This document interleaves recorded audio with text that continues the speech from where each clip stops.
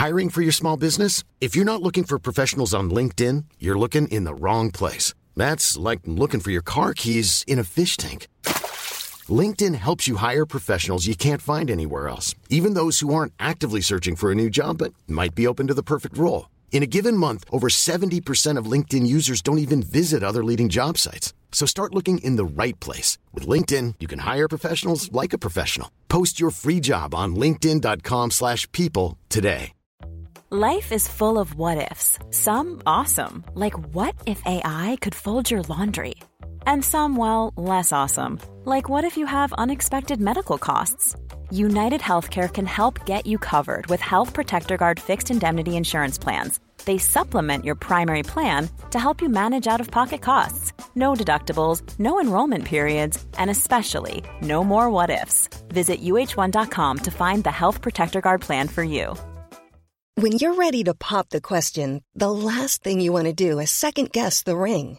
At BlueNile.com, you can design a one-of-a-kind ring with the ease and convenience of shopping online. Choose your diamond and setting. When you find the one, you'll get it delivered right to your door. Go to BlueNile.com and use promo code LISTEN to get $50 off your purchase of $500 or more. That's code LISTEN at BlueNile.com for $50 off your purchase.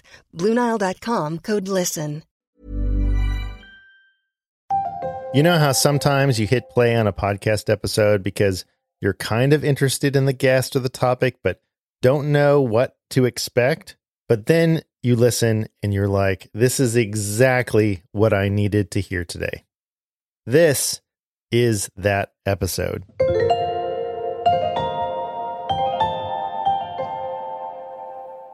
My name is Tim Villegas from the Maryland Coalition for Inclusive Education.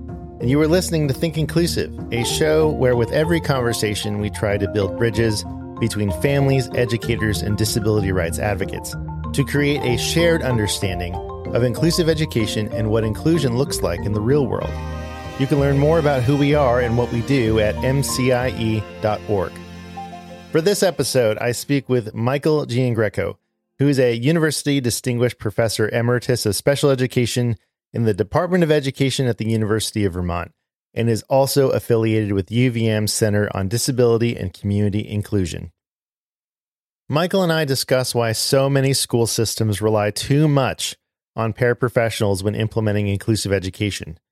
We talk about why he cautions parents about advocating for that one-to-one for their child. And stick around till the end when Michael shares what inspired using cartoons as a communication tool. I've seriously been so excited to share this interview with you. Dr. Giangreco has authored over 200 professional publications on a variety of special education topics and presented extensively both across the United States and internationally. And he has great stories. Thank you so much for listening. And now, my interview with Michael Giangreco. Michael Giangreco, welcome to the Think Inclusive podcast. Great to be here. Right before we got on to recording, you said it's been a long time since we've talked. So I don't know exactly when, but I believe it was a phone call. And I always tell this story, although I don't typically drop your name. We had a discussion, and I'm not exactly sure why we had a discussion. I just remember that we had one. I remember you telling me, Tim, at some point, you're going to have to decide. You're going to have to decide like what is next for you. And I don't think staying in the school system is it. Is what I remember. Now, is that what you remember, or do you have a different kind of recollection? You're taxing my old brain in terms of my memory. I think that what I recall is you were still working in some separate programs at the time. Yes. What I remember is not that I said that you had to think about whether you're going to work in schools, but whether you're going to work in separate segregated programs or inclusive programs. Yes. Because I knew that you were really committed to the concept of inclusion and the practices of inclusion. And that, I think that was more of it, not whether you would continue to work in schools. Well, that's an interesting nuance, because I think probably from my perspective, there are no inclusive schools where I live. Right. So I think it was more like the realization that, wow, if I want to keep doing what I'm doing, and if I really want to, I'm going to have to move, which, wasn't an option at least at that point, and certainly not now. But I'm going to have to look for something else. So, Michael, I appreciate you having that conversation with me, and I really, honestly, I don't remember why. I think one of the things that you make me think of is when you say that there aren't any inclusive schools where you were or are, that I don't know if you've noticed this, but in a lot of my writing, I use the term inclusion-oriented schools rather than inclusive schools, because I have kind of a similar feeling all over the country that there are really very, very few truly inclusive schools, even those that call themselves inclusive. They're really more inclusion-oriented schools. They're striving to be inclusive, hopefully, but many of them have not fully arrived. And the experience that I have had in Vermont is people want to come and visit, quote, inclusive schools, and I have to tell them, like, yes, these are folks that are trying to be inclusive, but you're going to see some warts. You're going to see some things that aren't utopia, right?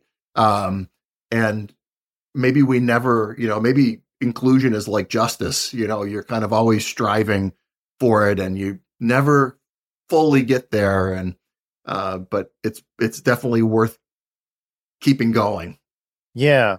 I think that's an important thing to discuss or to think about, is that inclusion isn't necessarily a destination, right? It's an idea. It's something that we're striving for, and there certainly are like characteristics and markers of inclusive schools. And I'd rather have a school that was committed to inclusion rather than not.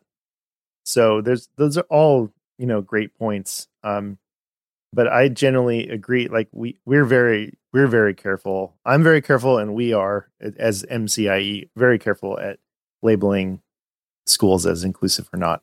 We have a very short list. Right. And the same thing is true for, quote, model programs. I'm very hesitant to identify any school as kind of like their model that you should aspire to follow. Partly because context matters so much, and things are different in different places with different people, different communities, different histories. And again, sometimes it's ammunition for folks that want to maintain the status quo to say, oh yeah, that's supposedly a model program, but look at the flaws in it. And anytime you have humans, you're going to have flaws, right? I mean, we are human. So it's never going to be perfect. It's often messy, but it's worth the mess. Absolutely. Well, as long as we're talking about inclusive schools, let me tell you a story. So this was when I was working in my school district. This was probably early or middle of the road in my inclusion journey. And we were actively including a student with multiple disabilities in general education. This was while I was a self-contained teacher. And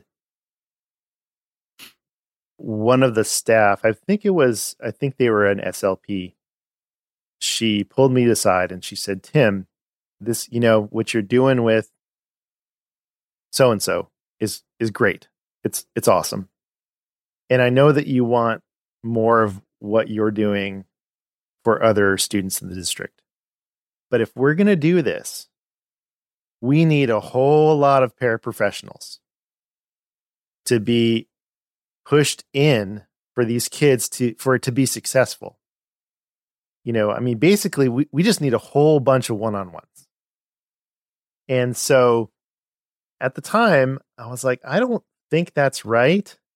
but I don't think I was well versed enough to say, well, here's why it's wrong.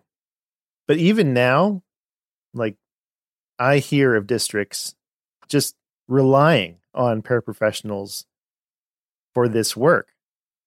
So what, in your opinion, are some of those detrimental effects of just relying on paraprofessionals to do the work of inclusion? I'd start by saying I'd add in the word inadvertent detrimental effects, because when people, whether it's a parent advocating for a one-to-one or a teacher or a special educator making that advocacy, or whether it's an administrator, whoever it is, I'm assuming that their intention is positive. They're trying to be supportive. And the fact that there are documented detrimental effects is an inadvertent side effect.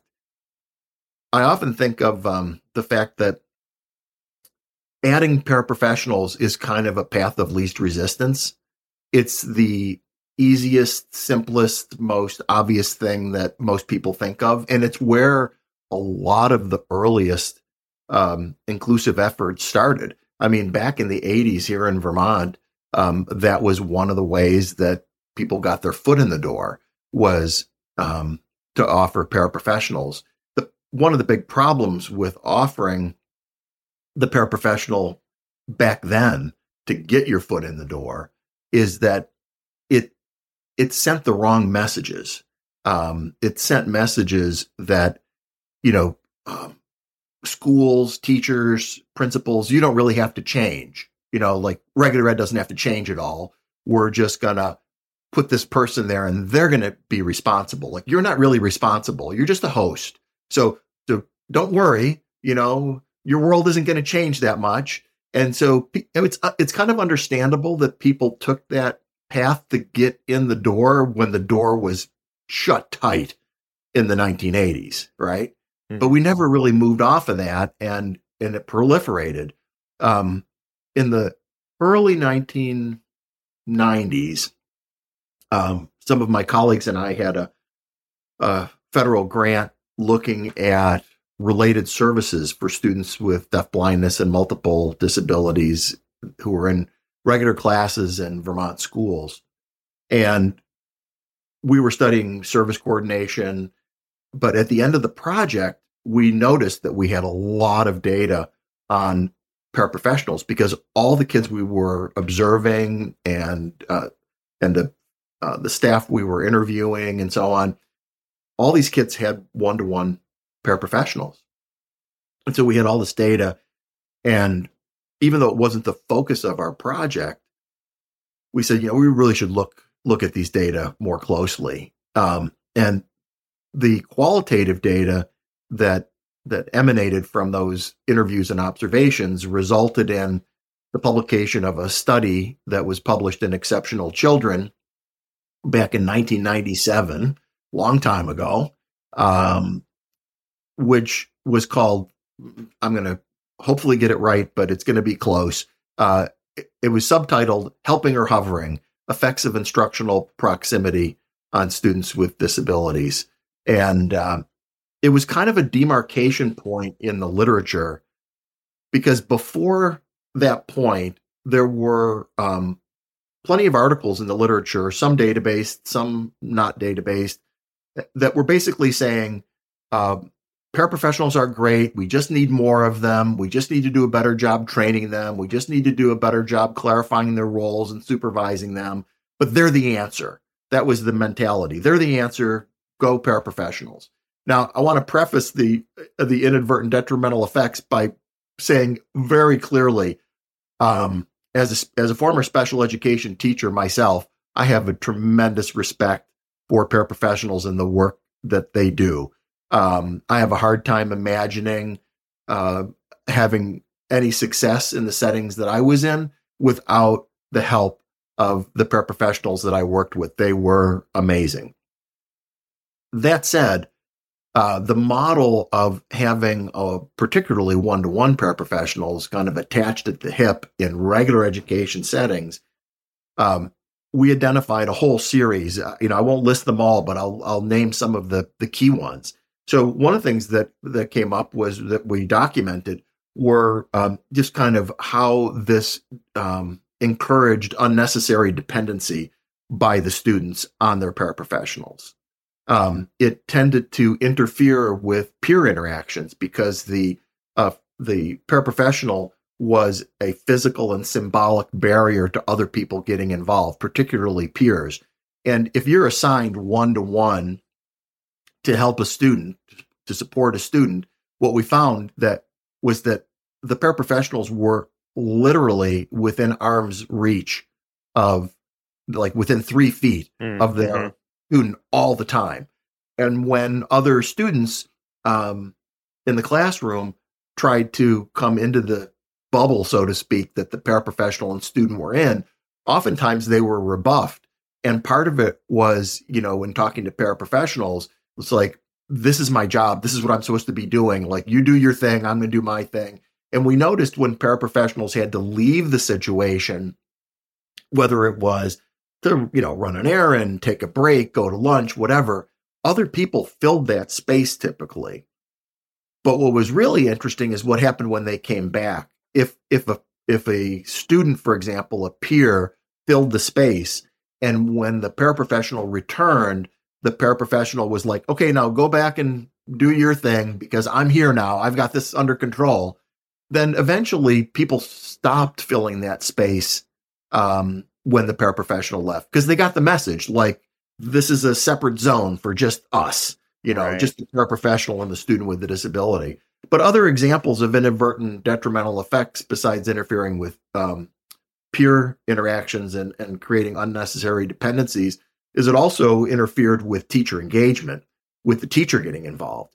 And one of the things that I strongly believe, and I think is well documented in the literature, is that among the most important variables and qualities of a successful inclusive placement is the extent to which the regular education teacher takes ownership and is engaged with the student with a disability, so that they're not just a host, they're actually the teacher, and they think of themselves as the teacher.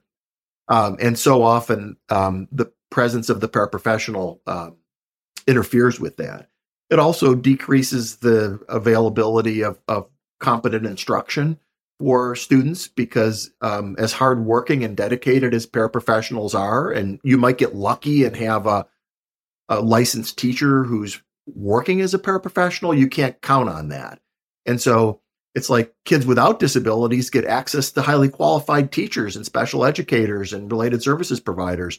And particularly if you have a developmental disability, our data here in Vermont suggests that if you have a one-to-one paraprofessional, especially, you might be getting 50, 60, 80, sometimes 100% of your instruction, including first instruction, from a paraprofessional. And that's rooted in a lot of really unhelpful foundations and thinking about people with disabilities. It's rooted in very low expectations. And I try to point out to people that this is fundamentally an equity issue in part. It's an instructional issue, but it's an equity issue for people with disabilities. And it's, I always encourage people to ask the question, would the practice be okay if the student didn't have a disability? And, if you said to somebody, well, we've got a new program in literacy for our first graders and kindergartners, and they're not going to have access to any teachers who are actually trained in literacy instruction.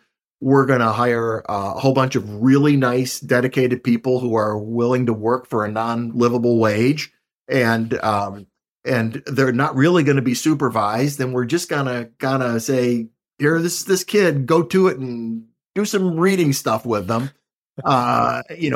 People will like, whoa, wait a minute, that's not cool, that's not okay. But somehow we've convinced people that we're doing kids and families, kids who have disabilities in their families, we're doing them a favor by assigning an untrained, unsupervised, less skilled person. And And again, I want to really make the point. I'm not saying that paraprofessionals don't belong in the school systems. I think that they do. And I'm not saying that they don't have important roles, because I do think that they do. But I think the way that we're using them and the way that we've approached this is really problematic. We've also seen another example of an inadvertent detrimental effect is loss of personal control and sometimes gender identity. That was one of the less common ones, but I'll give you a really specific example from the research. And again, this was back in the 90s, okay, when issues around gender identity weren't as predominant as they are today, okay? But what we do know is that the vast majority of paraprofessionals are female. So you've got a female paraprofessional with a student who is male, and they're in physical education class. And the teacher says to the group, okay, girls, I want you to do 50, jumping jacks, and boys, I want you to take 5 laps. Go. Well, the paraprofessional kind of goes with the group that she identifies with. So she goes with the girls, takes the male student with the girls as opposed to with the boys. So, things like that. And also you have personal control issues where people say, well, why is the student so unmotivated? And it's like they've learned that they have no control over anything that goes on in their lives. Like somebody's moving them around, doing this, taking them here, taking them there, not giving them choices. So there's a lot of loss of personal control. You see these very insular relationships, and oftentimes they're touted as being positive because there's a warm, nurturing relationship between the paraprofessional and the student. And that absolutely happens. But when it happens to the exclusion of other relationships, that's a problem. So, you hear the issue of, should the paraprofessional continue with the student in subsequent grades? Right. And it's like, would you, sometimes schools do have multi-age and multi-grade situations that are chosen. But at some point, you want kids to have experiences with different adults and be able to respond and generalize across different people. And if we said, you're going to have the same teacher, every grade through elementary school, like most people would be like, yeah, it's not really working for me. It can also set up some unhealthy dynamics between the paraprofessional, the teacher, special educator, and family, where the paraprofessional kind of functions as like the eyes for the family, and they like report back to the family, and the loop is kind of mixed up. But some of that happens because teachers and special educators don't always know what's going on, because we, as the professionals, have abdicated some level of responsibility for that student. And then it really shows up when the paraprofessional is absent. Like, people are like, what do? We don't know what to do because this person does everything. So, there's really a problem of being overly dependent on the paraprofessionals. And fundamentally, it gets at some service delivery issues where, the use of paraprofessionals and the continued add-on of paraprofessionals is because we don't have sound, inclusive service delivery models that account for the inclusion of the full range of kids with disabilities that exist in our schools. I love that you said the high regard you have for paraprofessionals, because I agree. When I was in the classroom, I couldn't do my job without paraprofessionals. I also couldn't have done the level of inclusion that I was able to achieve without paraprofessionals, even though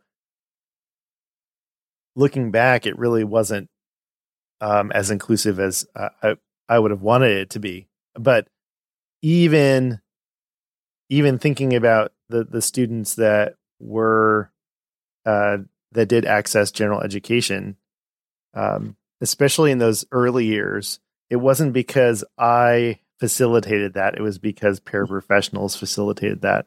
And it wasn't until later in my career that we talked about coaching, and we talked about, co-teaching, where I was planning lessons with the general education teacher, and then the paraprofessional was supporting the goals and the lessons in that context. There are these myths about like who needs a one-to-one. Like for some people, it's just like, all kids with autism need a one-to-one. All kids with Down syndrome need a one-to-one. And those are, I think, dangerous assumptions to make up front. I pulled something up that I wanted to read you, and it's a letter. It's a very short vignette that a parent wrote. Oh yeah, no, please. This sounds great. Yeah. So many years ago, I co-authored an article with 4 parents. The article was called "Be Careful What You Wish For: 5 Reasons to Be Concerned About the Assignment of Individual Paraprofessionals." And it was written with my colleague, Susan Yuan, and with Barb McKenzie and Pat Cameron and Janice Fialka. And all 4 of those women are parents of, and their children each has developmental disabilities of various sorts. And one of the reasons I invited them to write this article with me is I asked them to challenge me. Like I was having these ideas, but I was concerned that they might be considered like against what parents were advocating for. Like, wait a minute, I'm a parent, I'm advocating for a one-to-one. And you're saying that there's problems with one-to-one. Are we on the same team? Because I've always thought of myself as somebody who was kind of advocating with the parents. And one of the things I've noticed is that there's been a shift over time. And although many parents still do advocate for one-to-one paraprofessionals for their child, if you dig deep, you often find that the request is because there's a lack of trust in what the regular education system or special ed system is going to do. They're worried about whether their child's going to fall through the cracks. They're worried that the teacher's not really engaged. They're worried that there's going to be some kind of low quality approach. And this is a level of insurance, so to speak, right?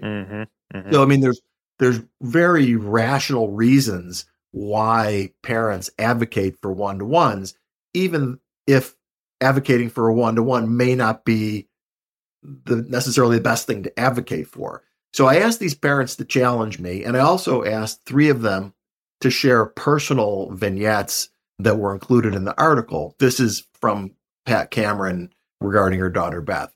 So she writes, "When my daughter, Beth, started high school, the high school personnel insisted she have a full-time paraprofessional, presumably because she has Down syndrome. It was a battle I wasn't willing to fight, so I agreed to it, even though I felt it wasn't needed. Freshman year, this arrangement worked out reasonably well. The paraprofessional was a young woman, not much older than Beth. She was skilled at giving her room and knowing when to back off. During Beth's sophomore year, this paraprofessional was replaced by one who was on her like Velcro. She was always telling Beth what to do, insisting she leave class early, and generally making a spectacle of their interactions. It wasn't long before Beth reacted uncharacteristically. She ran away from the paraprofessional, called her names, and even left school and went home. Though Beth's communication wasn't socially desirable, her intent was clear, but no one seemed to be listening. A month or so into the year, after this second paraprofessional quit, Beth's team met to decide what would happen next. Beth said she, quote, didn't want to be bossed and, quote, didn't want an aide, end quote. Her request was honored. Beth didn't have an individual paraprofessional for the rest of high school. The problem behaviors disappeared, and with no intermediary between her and the teachers, Beth was more academically connected. It made me feel even more strongly that we need to involve students in determining their own need for supports. And my point there, in part, and to me, that's a really powerful story, is that parents are now advocating for their child to have access to the highly qualified content specialist. if you want your child to learn to read or develop in math, you have a choice between an unskilled paraprofessional or somebody with a math background. Like, give me the person with the math background, right? But we're still in this place where some people think of children who have children and youth with disabilities as my kids or your kids instead of our kids, right? And so, of course, part of the mentality in a truly inclusion-oriented school is that we're all responsible for all the kids. We don't have your kids and my kids. They're our kids.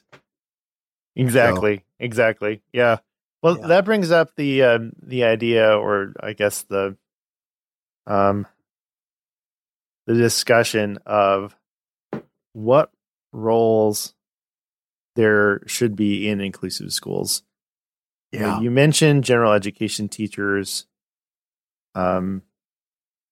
feeling like students with disabilities in their classrooms are actually their students and not just the students of the special education, or the responsibility of the special education teacher or the paraprofessional. How have you seen those responsibilities shift in the mindsets of educators? How would you like to look 5 years younger? In a clinical study, people that had volume added with Juvederm Voluma XC in the cheeks perceived themselves as looking 5 years younger at 6 months after treatment. Look younger, feel like you. Add volume for lift and contour in the cheeks with Juvederm Voluma XC. Reverse signs of aging by adding volume to smooth laugh lines with Juvederm Volure XC. For important safety information and to find a licensed specialist, visit Juvederm.com. That's JUVEDERM.com. Not for people with severe allergic reactions, allergies to lidocaine, or the proteins used in Juvederm. Common side effects include injection site redness, swelling, pain, tenderness, firmness, lumps, bumps, bruising, discoloration, or itching. There's a risk of unintentional injection into a blood vessel, which can cause vision abnormalities, blindness, stroke, temporary scabs, or scarring. Talk to a licensed specialist to find out if it's right for you. I'm Sandra, and I'm just the professional your small business was looking for. But you didn't hire me because you didn't use LinkedIn Jobs. LinkedIn has professionals you can't find anywhere else, including those who aren't actively looking for a new job, but might be open to the perfect role, like me. In a given month, over 70% of LinkedIn users don't visit other leading job sites. So if you're not looking on LinkedIn, you'll miss out on great candidates like Sandra. Start hiring professionals like a professional. Post your free job on linkedin.com/people today. They haven't shifted wholesale around the country. If they had, we'd be seeing a lot more success than we're seeing, because we see a lot of unevenness around the country, and even within the same states and school districts, there's ebbs and flows as personnel change, as leadership changes, and so on. So I think we still have a long way to go with this. A number of years ago, I convened a group. I can't remember how many people. I'm looking at a document here. But it was probably a dozen or more people, and they were all general and special education school leaders. And as a result of working with them, my close colleague Jesse Suter and I, and a local school principal, Vicki Graff, longtime advocate of inclusive education as a regular education school principal, wrote an appendix that is located in the book Choosing Outcomes and Accommodations for Children, 3rd edition. And one of the things that we advocate in there is the idea that while so many places want to start with, like, what's the paraprofessional's role, and you see all kinds of articles on what's the paraprofessional's role, we think that that's part of the problem. We should never be starting with what's the paraprofessional's role. If a student is in a regular class, the very first place we want to start is, what is the teacher's role? And the way we framed it in this document was we identified 8 key roles for teachers. So not every single role that a teacher engages in, but 8 key roles related to inclusive education. But it all starts with the phrasing, teachers contribute to the education of students with disabilities in inclusive schools and classrooms and demonstrate educational ownership by, and then doing these different things. Okay. Mm-hmm. And it's interesting because when we first did our first draft of this, the idea of teacher ownership was one of the items. And it was by vetting this document through like a dozen school leaders, they said, no, that is part of the base. That's part of the starting point. All of the things should be contributing to them having educational ownership. And so what we do is we start with the general education roles, and then there's a set of special educator roles, which mostly parallel the teacher roles.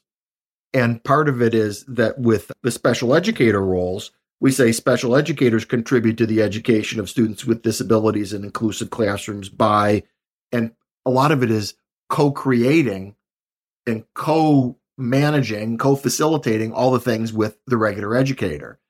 And it's only after you have determined what is the role of the teacher and the special educator that you're in a position to then start to say, for paraprofessionals contribute to the education of students with disabilities in inclusive schools and classrooms and help create opportunities for classroom teachers and special educators to spend time instructing students with disabilities and collaborating with each other by doing these things. So it's not what's their role in instruction, what's their role. They shouldn't have a role in planning, I don't think. But it's like the paraprofessional's role is not so much to support the student, but to support the teacher and special educator. And that's also a big mind shift. Yeah. Because what we typically do is we say the role of the paraprofessional is to support this student.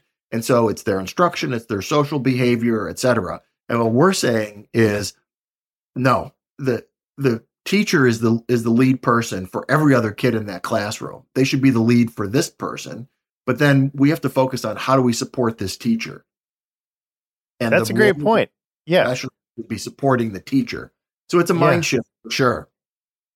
Yeah, that's a great point, Michael. I'm not sure if I've thought about it quite in that way. Yeah, I wonder if some of the language I've heard around paraprofessionals is that they're teaching assistants, and I wonder if that is on purpose.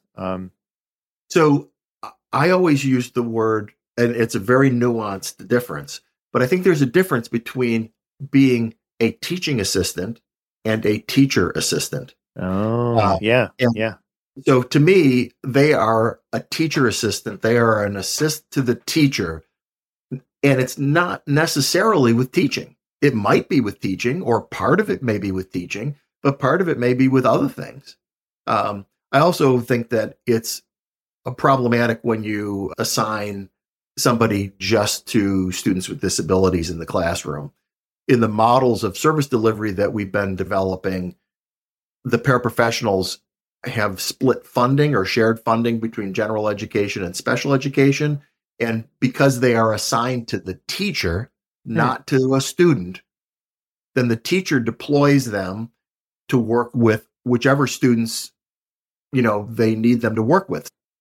Yeah, absolutely. Absolutely. That's a big role shift. So, I'm thinking about assigning students in assigning learners in natural proportions, because let's say you have a grade level, and let's stick to middle school, and you have 7th grade students, and you have a number of students with particular disabilities, and you are kind of spreading them out across the grade level. So there's no inclusion classrooms. It's just classrooms. And then typically, you have students first, and then you look at roles. So you look at teachers, general education teachers, special education teachers. And so how you're putting or finding spots for paraprofessionals is really the same. It's the same idea. You're just saying in this role, this classroom or this teacher is going to need this kind of role. Is that right? The teacher's helping to decide how the paraprofessional is most useful to them so that they can be engaged with all their learners. This brings up a point that's a little bit off the topic, but it's kind of a personal pet peeve of mine. When you mentioned natural proportions, because I think that's a really important concept. And as you know, co-teaching is very popular. And co-teaching can be great. But one of the problems that I see in schools that I visit, and I've seen it repeatedly over many, many years, is that in order to justify the presence of a co-teacher, meaning a special educator co-teacher, schools routinely violate natural proportion. They put a disproportionately high percentage of students with disabilities and other non-standard needs, meaning kids at risk, kids who are non-English language learners, anybody that has any kind of issue that requires extra support. They congregate in the co-taught classroom, and it makes that classroom completely out of whack. And so you're going forward one step and you're going backwards three. So I really hope that people will look at this issue of natural proportion related to co-teaching in the models of service delivery that exemplar models of service delivery that we've been exploring.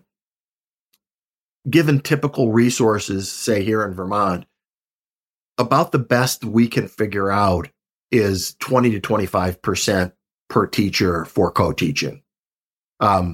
We can't figure out how you do that with existing resources 100% of the time without congregating kids. And to me, it's not worth it. It creates more problems than it's worth. But it's definitely an issue, and it has gotten extremely little attention in the literature and no research as far as I know. Absolutely. Well, I think I was talking with, this was months ago, but I was interviewing Marilyn Friend about co-teaching. And she talked about how co-teaching isn't even in the law. Like there's nothing in the law about it. There's nothing in IDEA. Which I didn't realize until, people, this is one of Carol's soapboxes that she gets on about continuum of services. If I say that around her,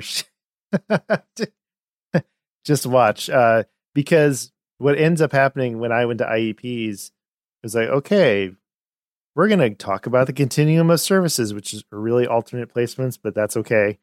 In the IEP, it's, people talk about services. And so it's like, okay, you have the general education, classroom with no support. And then you have the general education classroom with additional support. And that typically means a paraprofessional. Not always. Sometimes it's a co-teacher. Sometimes it's not. And then you go, all these little check boxes and stuff. But now I lost where I was going. Where about co-teaching in Maryland. Oh yeah, Maryland Friend. And so it's like there's no guidance in the law about what that's supposed to look like. Co-teaching is really it's been kind of like however the district wants to do that. And some districts don't even practice that. Right. They don't even have that as an option. And so it's like we're still fighting that fight, right? That, you can have a general ed and a special education teacher working together. Like that's new for some people. It's unbelievable. One of the challenges is some of the, and I'm not going to mention any specific names of schools, but some prominent, well-known, highly publicized, inclusive schools use models where they have co-taught classes with a full-time special educator and a full-time regular educator in the same classroom. As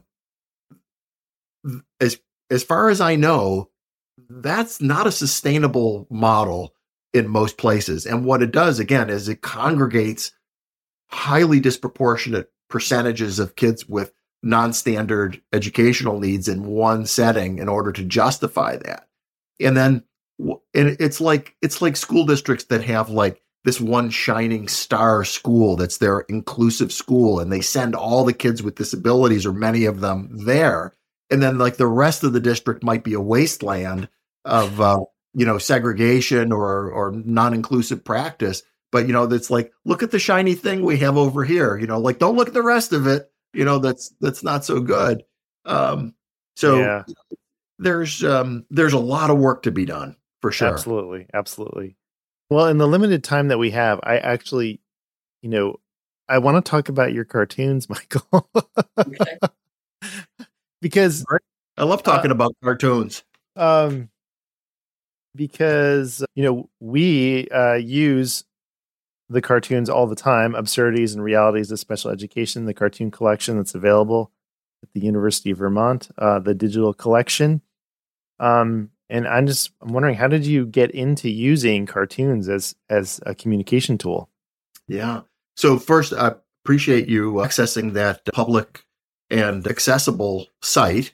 It became available just a couple of years ago, in part because the books that had been originally published, which most recently had been distributed by Corwin, a Sage company, went out of print.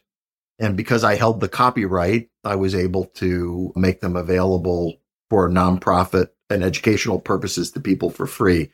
Before, when I was presenting in the late 80s and early 90s, I always used to use cartoons in my presentations, like if I was making a research presentation or just at a national conference or whatever. And I often used Gary Larson Far Side cartoons. Yeah. And, lots of people like cartoons, and they find them humorous and they find them insightful sometimes, depending on the type of cartoon. And the problem that I was having was that the cartoons were helpful, but they weren't like really right on point, And I thought, I wish there were cartoons, about, special ed or education. And I started looking more, and I found some about education in general. But what was interesting to me was that many of the cartoons that were out there made fun of kids and like things that they did, or made fun of their families or whatever. And my own personal experience as an educator who, started teaching in the 1970s as a special education teacher was that most of the most absurd and ridiculous things that happened were perpetrated by us as professionals, in the name of our profession. And so I wanted to poke fun at us, at the things that we do, things that I did myself personally, that I look back on and think like, how could I have ever thought that was a good idea, Right. But so I kind of got frustrated with the fact that I didn't have cartoons that were on point, and I started, jotting down ideas, and I incubated on this for a long time, like years. And finally, I just started like drawing them. I just like got a pad of paper, started drawing them and writing out the text. And the only problem I had was I'm a terrible drawer. I can't draw to save my life. So what I ended up doing was I worked with a friend of mine, Kevin Ruel, who is an amazing artist and does all different kinds of art. Cartooning is not one of his like main things that he does, but he agreed to work with me, and I would sit with him and I'd show him my drawing and I'd say, you see that stick figure? They're supposed to have this expression on their face, and they're supposed to be doing this motion or this action, stuff that I couldn't do myself. And then we would edit back and forth until the cartoon matched the image that was in my mind. And so I did all the original drawings, all the original text, and then I worked with Kevin to make it look like it looks in the cartoons. And originally they were all black and white as well. They were line drawings because the technology of the day, this is like pre-computer presentations, were overhead projections. Some of your audience doesn't even know what that is. But we had these, plastic yes. clear Yes. plastic things that you will run through a copy machine, and color didn't work because the copiers weren't color. So we purposely made them all black and white line drawings. Then when things moved more digitally to computer presentations, we colorized everything. So now we've got color versions of everything. So the thing is that most people don't read the literature. If you go into a school, it's just, there's way more literature than people actually read. And most people aren't reading the literature regularly, but they'll look at a book of cartoons. They'll remember the cartoons. They'll remember the idea in the cartoons.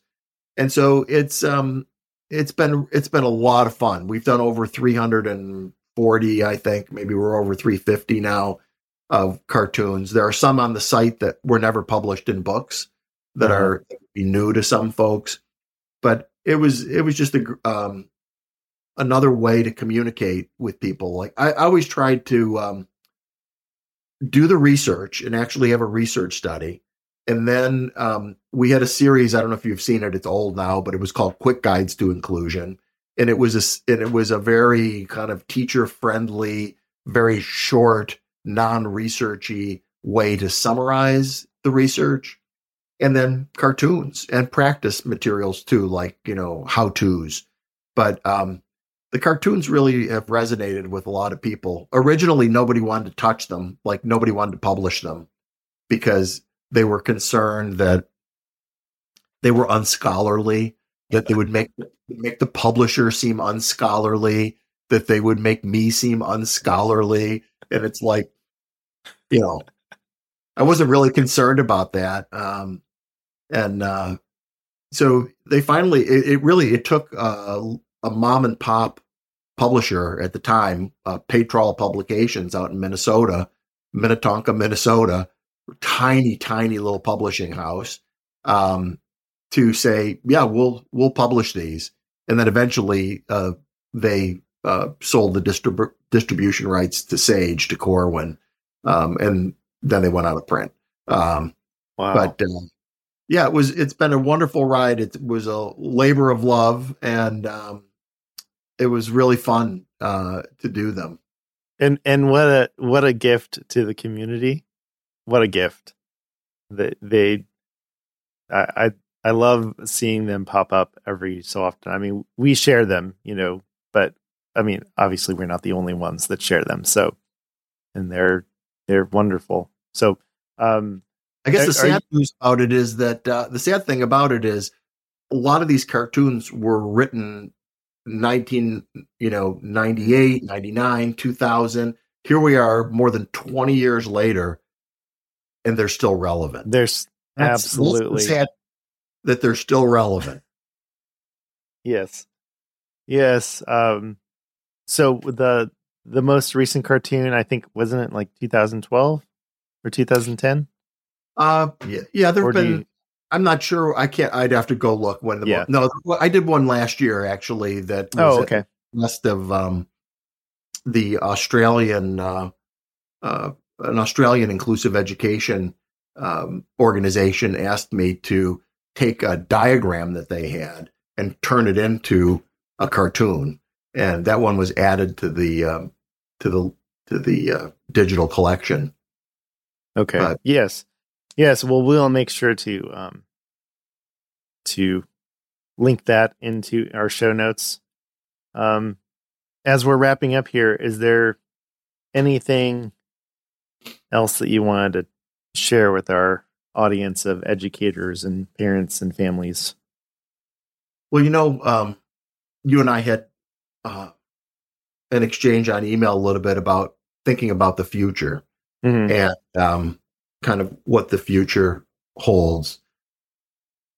I've been working on inclusive education issues since the late 70s. I mean, it literally started for me when I was working in a segregated school, or a wing of a vocational center. And I had a segregated classroom for students who had the most severe, what were referred to at the time as severe and profound multiple disabilities. But I had a few very young children, and there was a preschool, there was a childcare vocational program in the vocational school where I was working. So it was a big vocational center, and a wing of it was basically a separate special ed school.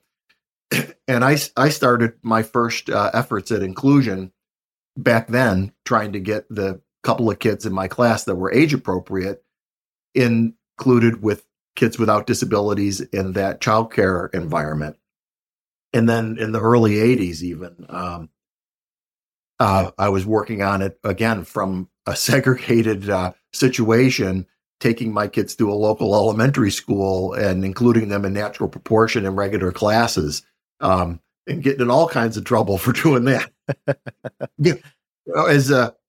I'm blanking on the name of the wonderful congressman who passed away last year from Georgia, who was part of Martin Luther King's. Oh, John Lewis? John Lewis, thank you. He talked about getting in good trouble. Yes.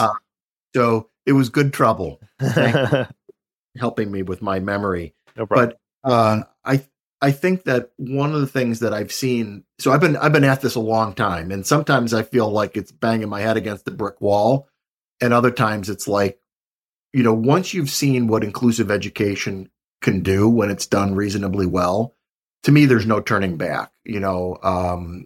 I can't even imagine not advocating for it, because it's just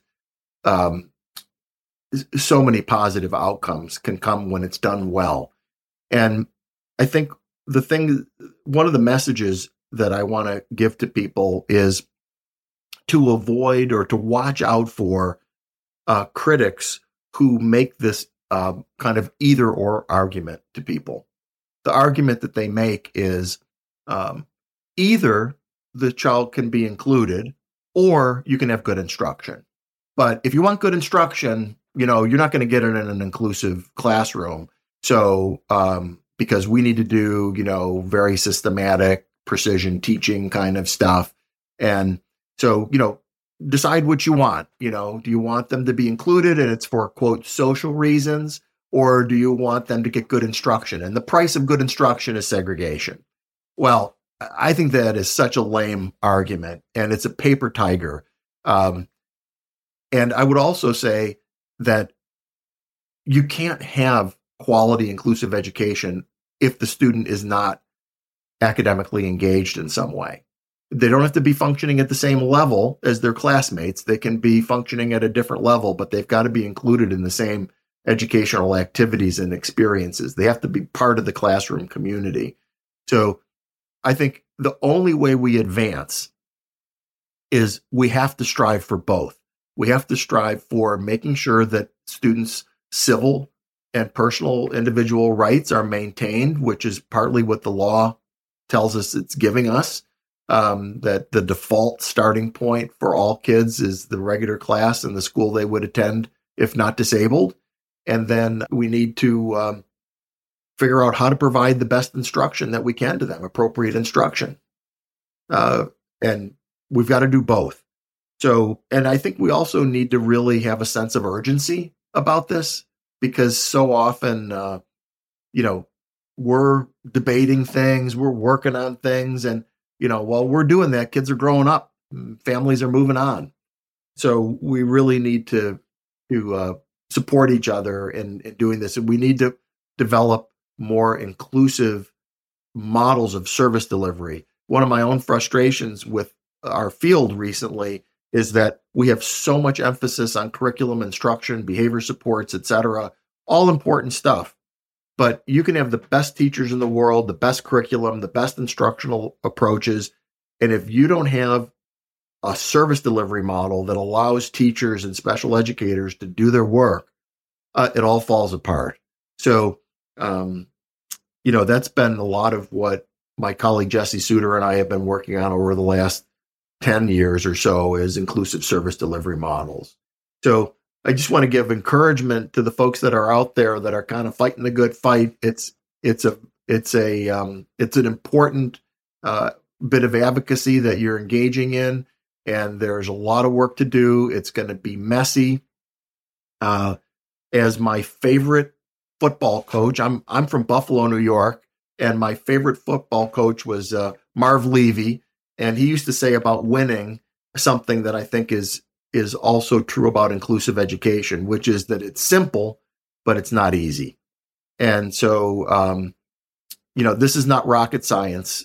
Families are the best models of how to include people, and they do it beautifully all the time. We have a lot to learn from how families include their family members who have disabilities. But yeah, we need to have that urgency, and we need to keep going, even though it's going to be messy along the way. This has been a fantastic discussion. Thank you so much, Michael Giangreco, for being on the Think Inclusive podcast. We appreciate your time. Thanks, Tim.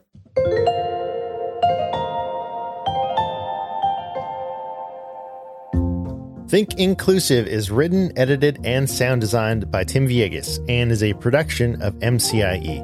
Original music by Miles Kredich.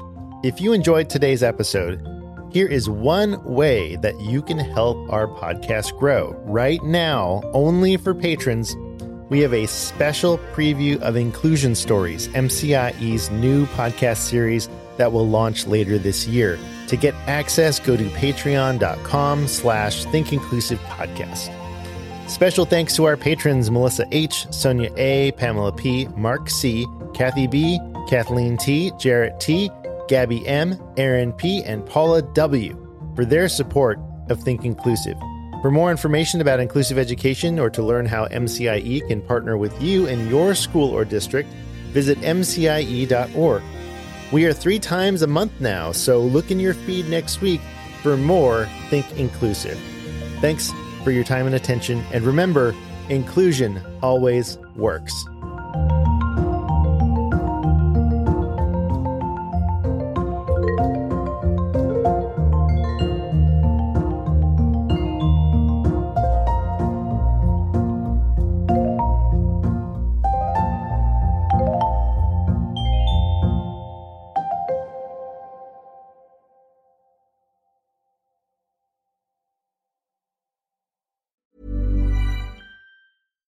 Hi, I'm Daniel, founder of Pretty Litter. Cats and cat owners deserve better than any old-fashioned litter. That's why I teamed up with scientists and veterinarians to create Pretty Litter.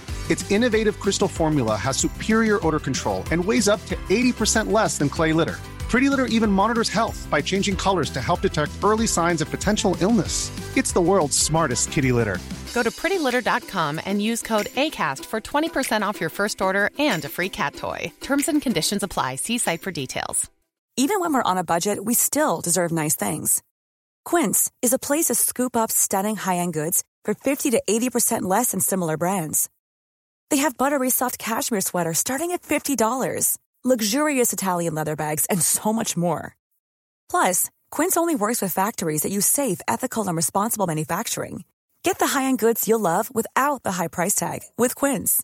Go to quince.com/style for free shipping and 365-day returns.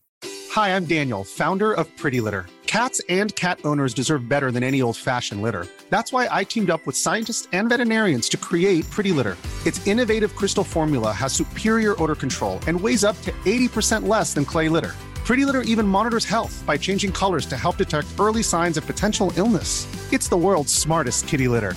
Go to prettylitter.com and use code ACAST for 20% off your first order and a free cat toy. Terms and conditions apply. See site for details.